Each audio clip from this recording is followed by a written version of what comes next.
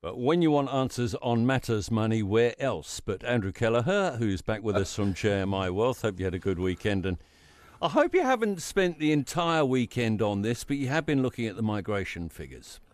Not the whole weekend, Tim, but they're fascinating. You could spend the whole weekend on if you wanted to. These are migration numbers that are released monthly by Stats New Zealand and together with tourism numbers. But they are a bit tricky to interpret, Tim. It's just the nature of the way the data is collected. It means that the numbers are constantly revised. So it takes sort of 6 months at least for the monthly number to settle. So these are numbers for February, but then they get revised every month as we go forward.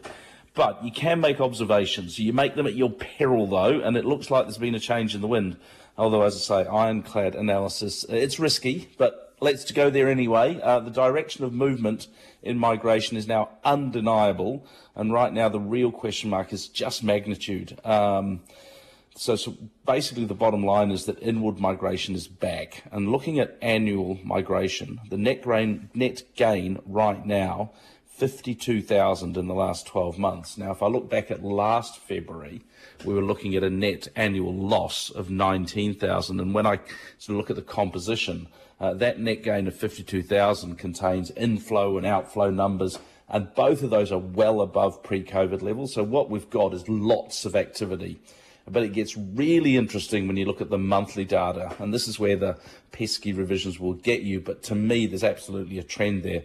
Monthly net migration has come in at quite a staggering positive number of 11,700. So there were 21,500 migrant arrivals in February. That was provisionally the highest monthly number of migrant arrivals ever. So the monthly net gain is the second highest monthly net gain ever. So as I say, those numbers will change as they're revised. But if you look at the last 4 months and you look at you analyse and you sort of annualise the current run rate, you end up with an annual number potentially later in the year of over 100,000 people. So, that's pretty big. And I suppose you've sort of got to ask, what do you make of all that? Well, to me, it looks like there was and is pent-up demand to live in New Zealand. So what will be interesting to see is whether that demand sort of tails away as the year progresses. But that annual number of 52,000, as I say, really understates the current run rate. So where does the balance lie in the economic implications of this move? Because with that migration, you've got more workers coming in, and that potentially helps the labour shortages that we've got at the moment. So that could slow the strong pace of wage inflation. But balanced against that inward migration brings more demand, more inflationary pressure, and that worries the Reserve Bank. So right now, we really don't know which one of those forces kind of wins out in the end. All right, very complex set of numbers. Thanks for analysing those. What do you learn out of the performance of manufacturing figure from the BNZ? Yeah, this is, excuse me, not great news here. It's printed, this is the BNZ, Business New Zealand BNZ performance of manufacturing. This is for March, and it's printed at 48.1. That's a fall of 4 points. Now, the long-term average is 53, so 48 is well below that long-term average. And if I look at the sub-indexes, they're almost all weaker. Production, 43.3, well below that 50 level that marks the sort of change from contraction to expansion. That outcome is actually similar to the 2021 lockdown levels.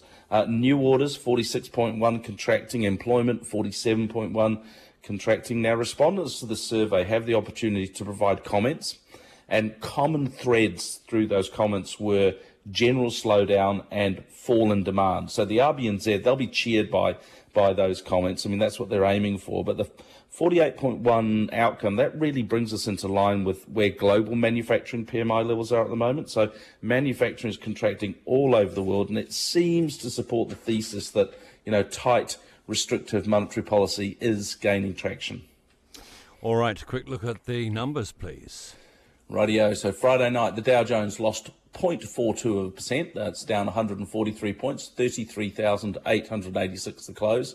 The S&P 500 lost 0.2%, 4137 the close there, and the Nasdaq lost 0.35%, closing at 12,123. The FTSE 100 was up 28, 7871 the close. The Nikkei was up 336 points. That's just 1.2%, so good gain there. 28,493. Shanghai Composite up 0.6%, 3338. The Aussies gained 0.5% on Friday, 7361 the close there. and we lost 0.4% on the New Zealand market on Friday, closing 11,880. Kiwi dollar a little bit weaker against the US dollar, 0.6195, 0.9224 against the Aussie, 0.5644 euro, 0.4998 against the pound, 83 exactly against Japanese yen. Gold, $2,004.17, and Brent crude closed the week out, still on its highs really, $86.31. Thanks so much, Andrew Kelleher at JMI Wealth. Catch you again tomorrow morning.